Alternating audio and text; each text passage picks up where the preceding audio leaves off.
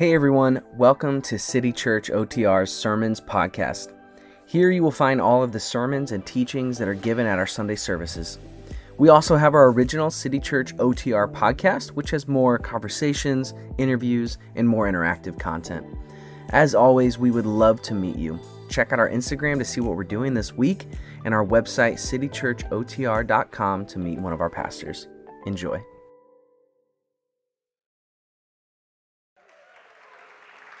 Yeah, so if there's one thing I hope you caught in that was that Chris called me Friday morning and asked me if I could speak, and I said, for sure. I said, you just good with any sort of message? He said, no, not really.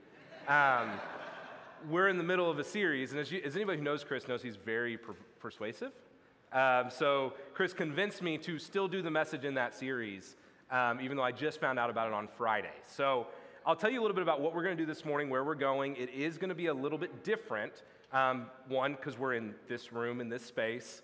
We know the limitations. We know how distracting it is. I'm probably going to echo the whole time, and we'll just kind of have to deal with it. If it gets really bad, someone just say, take your mic off, and if Josh says I can, I will. But we're going to be a little shorter. We're going to have a conversation. It just got worse. It got worse as I said that. We're going to have a conversation about spiritual formation. What is spiritual formation? You guys are in the middle of this series called By Design, correct? Is that what you guys have been doing? Yeah. So again, found out on Friday. So you're in this series called By Design, where you're working through the 4 pillars of your church. You're talking about family, and you're asking everybody to commit to be involved in a house group this year, right? That was week 1. Week 2, you guys talked a little bit about mission. What does it look like for everybody to serve somebody this week? I think Chris told me that will not repay you. Isn't that kind of what he called everybody to? And then he talked about working to establish seeking the presence of God in your life. What does that look like for you? How do you seek the presence of God? And today we're going to talk about spiritual formation, and we're going to do something a little bit different at the end. So we're going to take about 5 minutes at the end, and we're going to together discuss in this room, not everybody with me, but we're going to kind of circle around with the people that are around us, and we're going to talk about what it would look like for us this year to commit to growing and living and looking more like Christ. So I'm going to lay out why that matters, why that's important, and then we are going to kind of actually decide this morning what's a step that we can take in that area. But before I do that, I was praying this morning. Is it super echoey or is it just me? Just keep going, push through, don't worry about it, deal.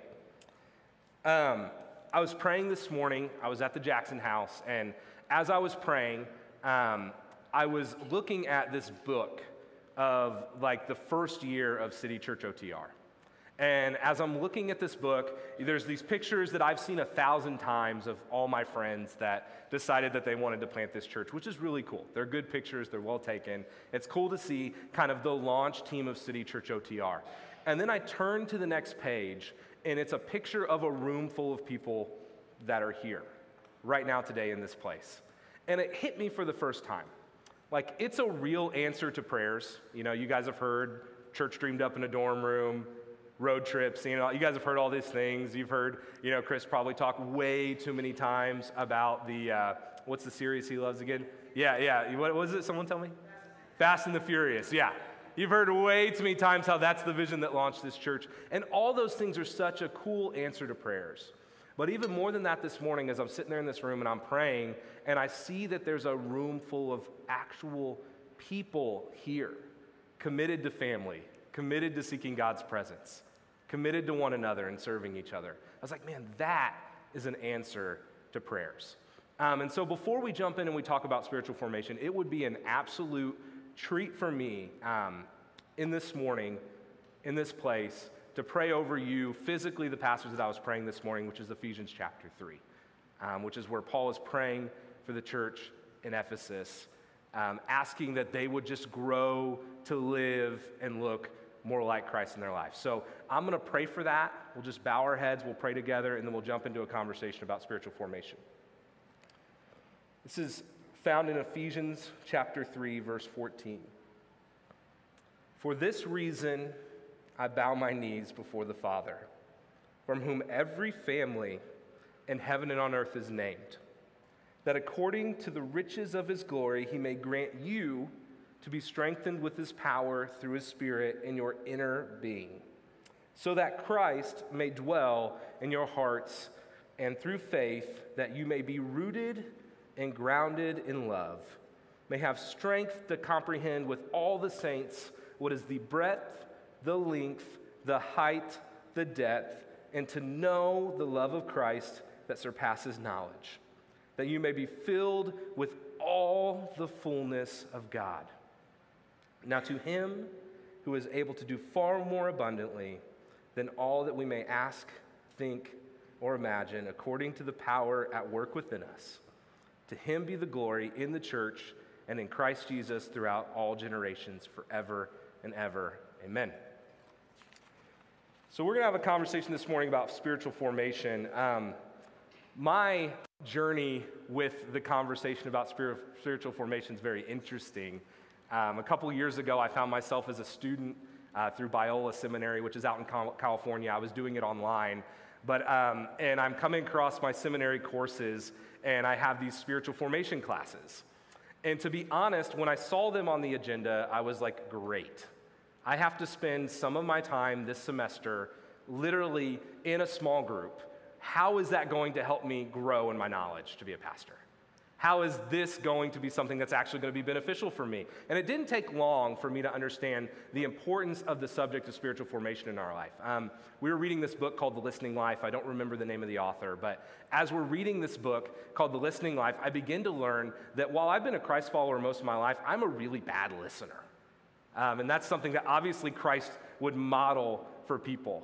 And as we begin to go into other subjects, I begin to learn, man, I have been a Christian not my entire life, but for a large portion of my life, but have I ever taken seriously that God gives me kind of these intentional steps to grow in the knowledge of him? Have I ever actually said, you know what would it look like for me to take physical steps to grow in the knowledge of God? So then for the next 3 years, this ended up actually being the most fruitful, beneficial part of my journey while I was at Biola. Meeting with people week in and week out, talking about how God is teaching us things in our other classes, learning about how God's growing us, practicing different spiritual disciplines, and I began to learn how important it is to be intentional with our faith.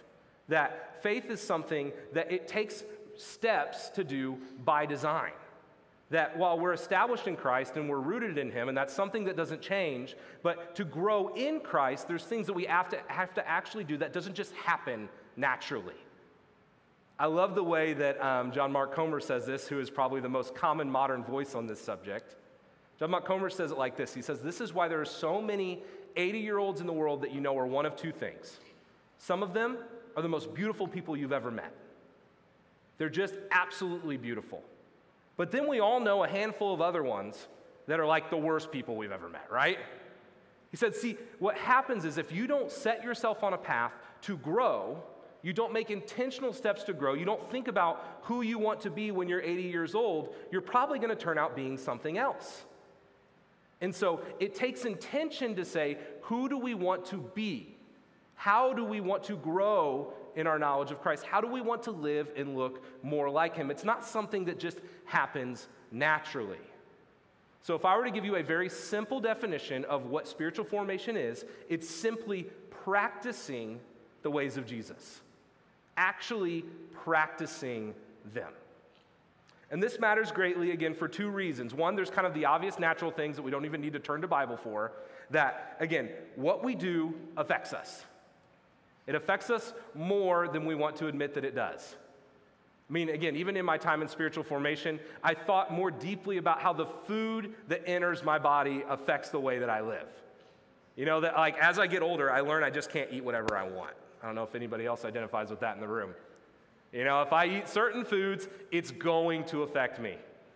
I mean, we are like the antacid people in the world. We probably keep them in business in my house. What you eat affects you. What you do affects you. The things you watch, the relationships that you have, all the things that you do affect you. So how are you being intentional with those things? That's the first thing. The second thing, again, is that we all are becoming something. If we like it or not, the things we do, the things around us affect us, and we all are becoming something. And so we have to take seriously what is the thing that we want to become. Again, we want to give real deep answers when we get into spiritual formation, and we'll get to some of those things, but really it's pretty obvious. Like, we're all becoming something. Also, the Bible instructs it. Jesus very clearly lays out a pattern of what it looks like for us to be formed and to live more like him. We see Jesus give this picture in John chapter 15 where he says, I am the vine, you are the branches. If you remain in me and I in you, you will bear much fruit. Apart from me, you can do nothing. Again, we love to think of that as like a passive thing, right? Like remaining in Jesus is something that is active, something that we do. It's something that takes steps. We'll get into what spiritual formation is not here in a moment, where I'll allude to maybe some of the questions that just raised. Paul says this in Romans chapter 12. He says, do not be conformed to the patterns of this world, but be transformed by the renewing of your mind. Then you will be able to test and approve what God's will is, his good, perfect, and pleasing will. So Paul lays out this picture in his writing. He says again, there's these patterns of the world that are constantly forming us. Your job, the stresses of life, they're forming you into be something. Don't pay attention to those things. Be transformed by something that's outside of this world. Be transformed to live, look, and act more like Christ. In 1 Timothy, we see Paul also say this. If you put these things before your brothers, you will be a good servant of Christ Jesus, being trained in the words of faith and of the good doctrine that you have followed, having nothing to do with irreverent, silly myths. Rather, train yourself for godliness. For while the body training is of some good value, godliness is of value in every way, as it holds to the promises for the present life and also for the life to come. So why do we care about spiritual formation? Well, because we know we're all becoming something. Why do we care about spiritual formation? Because clearly the New Testament lays it out as a pattern for us to say what it looks like to grow and to live and to act more like Christ. Now, let's talk about why we don't care about spiritual formation. We have a tendency to try to earn God's love. That's probably what you guys are wondering in the room. You know, okay, I understand what it looks to grow like Christ, but where's the tension lie? The tension lies in when we're doing things because we think they're going to make God love us more. That's the tension. When we say, I'm going to do these things because God, you will love me if I do them. You know, there's a passage that comes right after that prayer that I read at the beginning. It's Ephesians 4, verse 1. And what I love about this passage, Paul's writing to the church in Ephesus, and he just gives this command that really talks about growing in your knowledge and your love of God through this prayer that he writes. But then he transitions into chapter 4. It's a beautiful thing that he does in his writing. And as he transitions into chapter 4, he says these words. He says, I, therefore, a prisoner of the Lord, urge you to walk in a manner worthy of the calling of which you have been called. Now, people pleasers in the room, task list people, people who got their checklist. That's my wife. We always have a running checklist in our house. You read that, and you go, okay, what do I got to do to earn the calling that's been placed on me? But see, a proper reading of this passage would tell you that what Paul is actually saying, walking in a matter worthy of which you've been called, means that there's a calling that's been placed on you that cannot be taken away. That God loves you. He spends 3 chapters, again, this is not a sermon on Ephesians, so I don't want to fully go there, but Paul spends 3 chapters telling them about everything that God has done for them, not telling them anything to go do. He gives them one command, and it's to remember what God's done. That's absolutely all he says. And then, in chapter 4, he says, walk in worthy of which you've been called. Meaning, we do these things because God loves us, not the other way around. That the Bible has given us a pattern of how to live and act and look more like Christ, but doing these things do not earn God's love. You've already got it. So, for the people pleasers in the room, those of us who want to try to please God's love, you've already got that. Rather, we do these things because they grow us, they help us to live, and they help us to live and look more like Christ in our every single day. So, This is the point of the sermon where we're going to get ready to transition into a conversation. We'll do that here in a few minutes, but now we're going to talk about and we're going to explore a few different spiritual disciplines. But I want to say this up front. I'm going to give you 3, okay? These are the 3 that I think they're important. I think they're good. The reality is you could make about anything to be a spiritual discipline, to be truthful. There are hundreds of spiritual disciplines. If I was reading a book up here by, Richard Foster, or I'm looking at like a spiritual disciplines handbook, there are hundreds of things. I'm going to give you 3, and I hope that the Holy Spirit's going to use those 3 to speak to you, and maybe they're a thing that you commit to this year. But man, if you're in your conversation later with a group of people, and you feel like God's leading you to do something else, that is okay. The goal of our conversation is to discern what steps we can take to live and look more like Christ. How can we practice the way of Jesus this year? How can we be a church that we don't just say we're about spiritual formation on paper, but it's something that we're actually doing? That while we practice community, while we're a church on mission, while we have some stinking incredible worship in this place, we also are a people that take seriously growing in Christ. That's the conversation that we're trying to enter to. So I'm going to give you 3 examples. They're 3 S's. Maybe that helps you remember them. The first one we're going to talk about is Scripture. If you are someone in the room and you do not take the Word of God seriously, it's not something that's active in your life, this word comes directly from your pastor, we would love to see you consider taking the Scripture more seriously this year. Finding time to read the Bible. A lot of things we talk about in the spiritual formation in these passages I read of Jesus talk about being anchored. Being anchored to something when we live. Again, there's millions of voices in the world. There's everything that's trying to catch our ear. Everything that's trying to make us think differently. We need something that's transcendent that can anchor us. I'm not saying that Scripture is the only way that you hear from God, but what I am saying is it's a great way to hear from God. That the literal written Word of God is here for us to know what God is calling us to do. Before we have a conversation about what practices we can commit to, we really need to have a conversation about committing to making Scripture serious in our life. So I want to challenge you. What would it look like for you to spend time in your Bible this year? Not going to talk hours, not going to talk days, not talk morning, not talk evening. No, not going to talk physical, not going to talk version, none of that. What would it look like for you as an individual to discern how you could take your Bible seriously this year? Commit to reading it because it is the foundation, it is the anchor for all the other practices of Jesus. It's how we know what Jesus has done, it's how we know how to live. That's the first thing I want to call us to consider. The second thing is this, and I think this is huge in our world. I want us to consider what it would look like for us to establish a Sabbath day in our rhythm. Some of us love to rest. Most of us are really, really bad at it.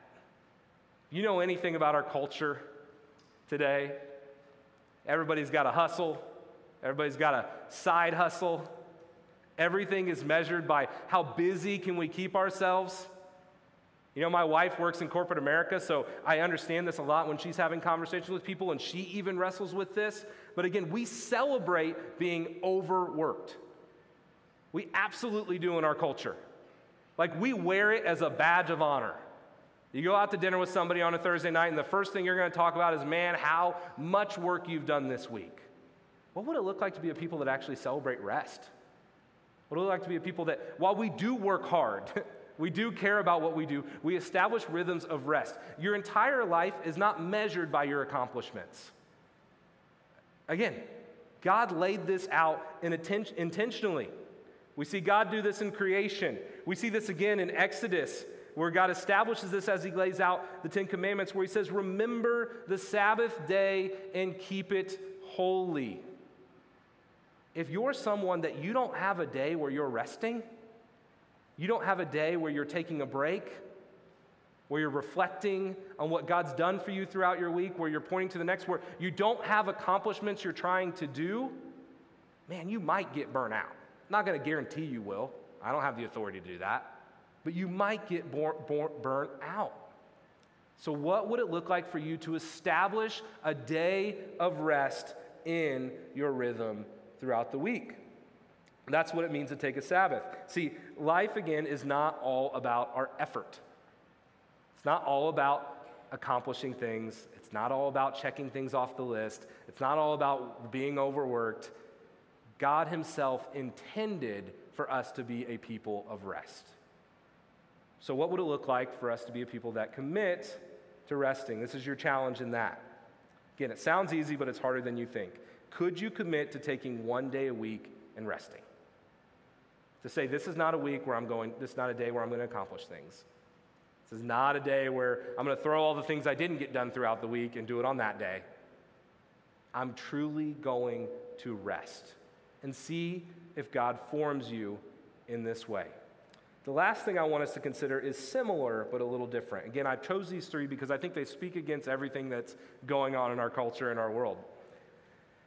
I would like us to consider what it would be like to establish a place of solitude in our lives. Solitude, simply put, is creating a space of intentional silence and listening to God. Somewhere where your sole focus is to listen to God. I am a kind of guy that loves a lot of noise. I'm the guy, even when I want to listen to God, I want other noises, Like throw on the worship track. I'd rather be in a coffee shop than in a place by myself. Like I want all the noise because God does tend to meet me there. But sometimes I need to remind myself that God often speaks in the silent place. Do you have anywhere in your life where there's not noise? Again, I'm somebody that needs this more than anybody. I've got an Alexa in every room. I've always got the TV on something. If I'm not, I got an AirPod in. There's always something speaking to me. Do you have any place in your life where you actually can stop and be silent? I think it'd be interesting to consider where you could establish this place. Why does this matter? Again, we see Jesus do this consistently. Jesus, we see him retreat all throughout the Gospels. In Mark chapter 1, verse 35, we see that very early in the morning, while it was still dark, Jesus got up, left the house, and went off to a solitary place where he prayed. In Luke chapter 5, we see it records that Jesus often withdrew to the lonely places and prayed. In Luke chapter 6, we see it recorded that Jesus went out to the mountainside to pray and spent the night praying to God. When the morning came, he called his disciples, and to him he chose the 12 of them. If Jesus needs to retreat to a place of silence, how much more do we probably need that in our lives? Now, I want to say something here.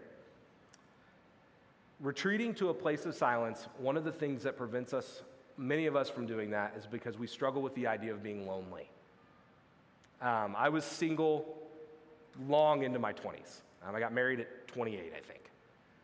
And I struggled to create spaces of silence in my life because I didn't want to feel alone. I mean, that was the reason. It was like I didn't know what it was like to be alone. Solitude is not about seeking loneliness. It's about seeking the place of God.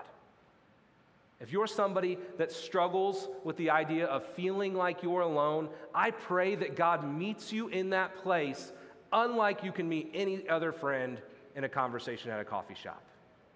Let the place of solitude be that sweet place of contentment in your life.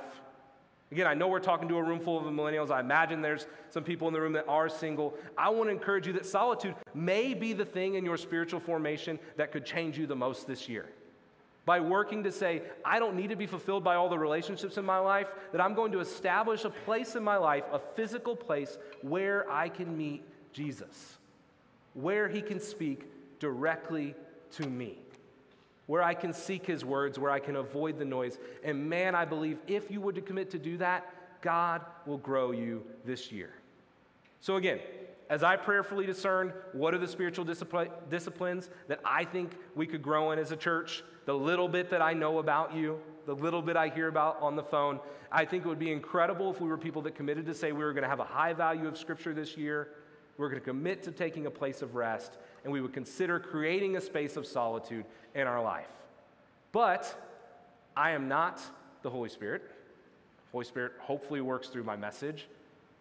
I am somebody that prayerfully is discerning what for a crowd of 100 people it could look like for us to grow in Christ this year. I hope that God is placing something on your heart that he's calling you to discern how you can grow in him this year. Maybe it's something that fits really well in a spiritual formation handbook. Maybe it's just some good idea you got. Maybe it's like, it looks like for me to do this every morning. It looks like me to have these conversations every day. Maybe it's something that doesn't need to fit well into a descriptor, but it's something that God has uniquely placed on your heart. Here's what we're going to do. We're going to create a space. We're going to take a minute. We're going to spend some time in prayer. We're going to seek God, how are you calling me to grow in knowledge of you? Again, join a group, awesome. Really concrete, easy step. Serve somebody this week, easy step. Seek the presence of God more, man, I hope we would be encouraging one another to do that. Spiritual formation, it's a specific task, but it's unique for everybody, and yet it helps us grow together to live and look more like Christ as a body. So let's prayerfully discern what is God placing on our heart, and then after that, you're going to actually take some time and you're going to discuss with the people around you, maybe this is what God's leading me to. No one's writing it down. We're not recording it. We don't have a microphone around you, where we're going to hear what you say, and the next week we're going to say, hey, you said you're going to do this. Did you do this? We're not doing that. This is just a way for you as a community in this place today to discern, is God calling me to something specific that's going to form me to live and look more like Christ in my life? So let's pray, and then we'll do that. Yeah, Father God, I just thank you. I thank you for the joy that it is to be in front of this community in Cincinnati, these people who are taking being centered on you seriously. And Father God, that we woke up, we intentionally came to this place to hear from your word, to lift our praises to you. Father God, I pray now that as we turn our hearts to discern where you are uniquely calling us to grow in you, that you speak, Lord. That you lay on the hearts of every single believer in this room how you are uniquely calling them to grow in you. That God, we would be a people in this place who take your word seriously. That we anchor ourselves to something that's transcendent, something that goes beyond this world. That we anchor ourselves to you, Jesus.